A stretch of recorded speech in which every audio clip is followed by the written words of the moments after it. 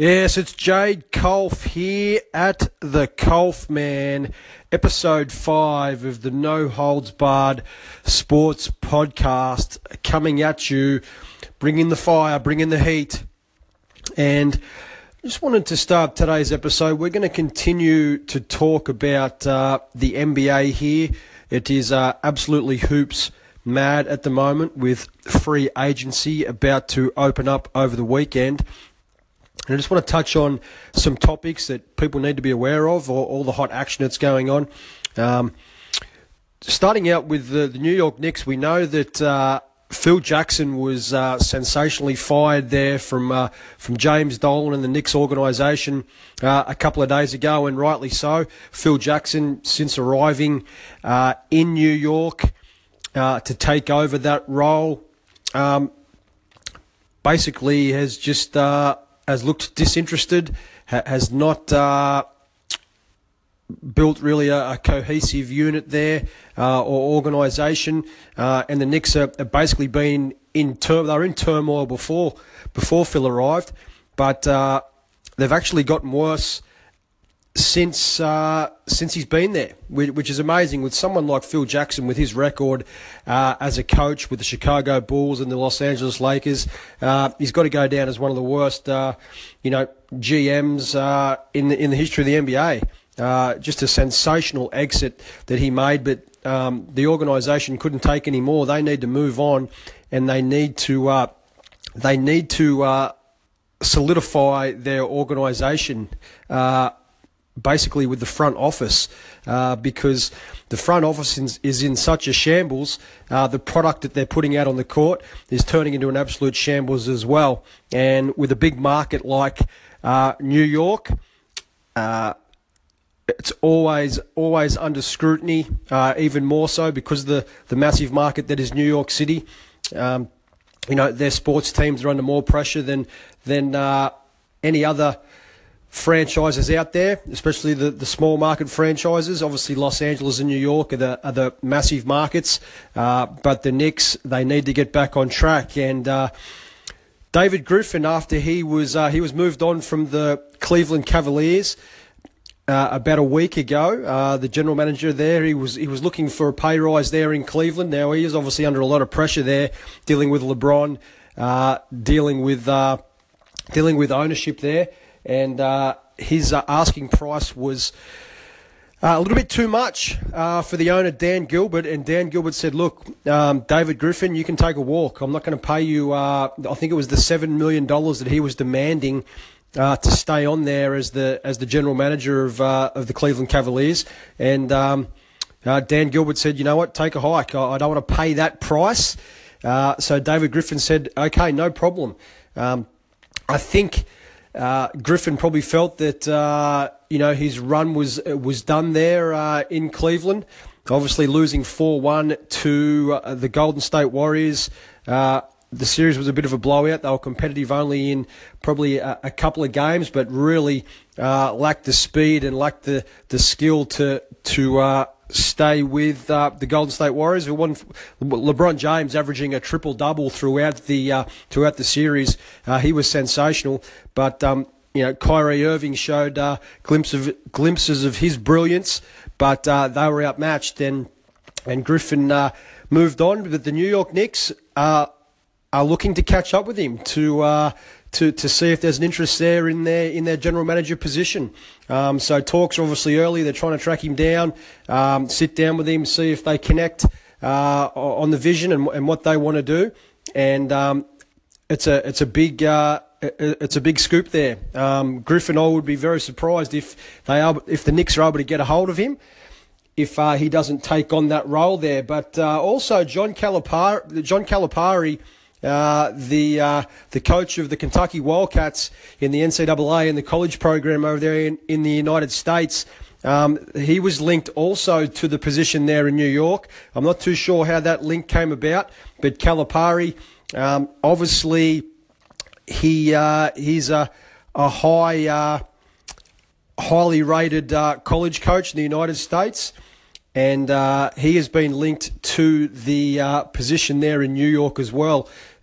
So that is an interesting So Calipari is always an interesting one. He's got one of the best jobs in the United States of America, being the head coach of the Kentucky Wildcats. He runs a very, very successful program there. Even though it is a bit of a controversial program, it always has the number one recruiting class, or one of the top 5 recruiting classes in the United States, guys out of high school, and a lot of his players are coming out after their freshman year of college and being drafted into the NBA. So he turns over a lot of players. His attitude is he prepares players to go and make money in the NBA, to go and to be pro players instead of having them hang around and get their education and play college ball. So he's a controversial figure.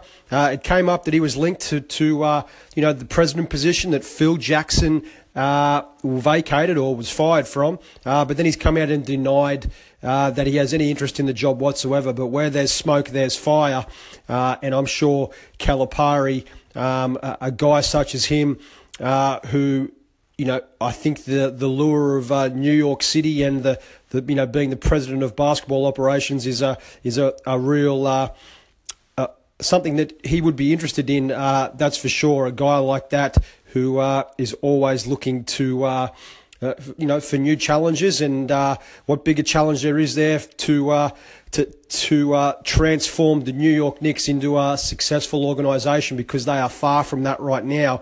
In fact, they are absolutely disgraceful where they are right now, both on and off the court. So both Griffin and Calipari, stay tuned with that one there. Now we're going to talk about some players now. Obviously, Gordon Hayward of the Utah Jazz, he's opted out of his contract there at Utah. So this weekend he will be taking meetings all over the United States with some of the teams that he's looking to possibly get on board with. Now, he's meeting with the Miami Heat this weekend. Pat Riley's come out and said, look, he's going to fly him down to South Beach. He's going to wine and dine Hayward, and obviously sell him on the lifestyle down there that obviously South Beach can provide. Obviously, he's been heavily connected with the Boston Celtics too. Danny Ainge has a massive amount of draft picks. He's acquiring draft picks like they're sports cars, but just doesn't want to pull the trigger on any moves. Clubs such as the Houston Rockets are making moves, but Ainge is just sitting there in the front office, and he's holding on to these, and people are waiting for him to pull the trigger. But he's hoping Gordon Hayward comes across to be united with his old college coach and become a Boston Celtic, and then the domino effect of player movement will take fold. A lot of pressure on Danny Ainge here. As I said, he's acquired all these draft picks. He's been under a little bit of fire here over the last week or so, or since the NBA draft. He needs to land a couple of big free agents and really shore up that roster and get a super team going here, or he's going to miss the boat. And the other, obviously the other talk was Paul George. The possibility of Gordon Hayward and Paul George going to the Boston Celtics. That would give them an amazing lineup: Hayward, George, Isaiah Thomas, Al Horford, just to name a few. That's a team that would definitely contend for the Eastern Conference Championship and to make a run at the NBA Finals. The big thing that Ainge is really a bit gun-shy on with Paul George is, he doesn't want George to come across, play a year, and then fleece off to Hollywood to where he wants to play for the Los Angeles Lakers. But I think Ainge needs to pull the trigger on this, because I think you get George in a winning environment. I think there's every possibility that he hangs around and stays on a long-term deal.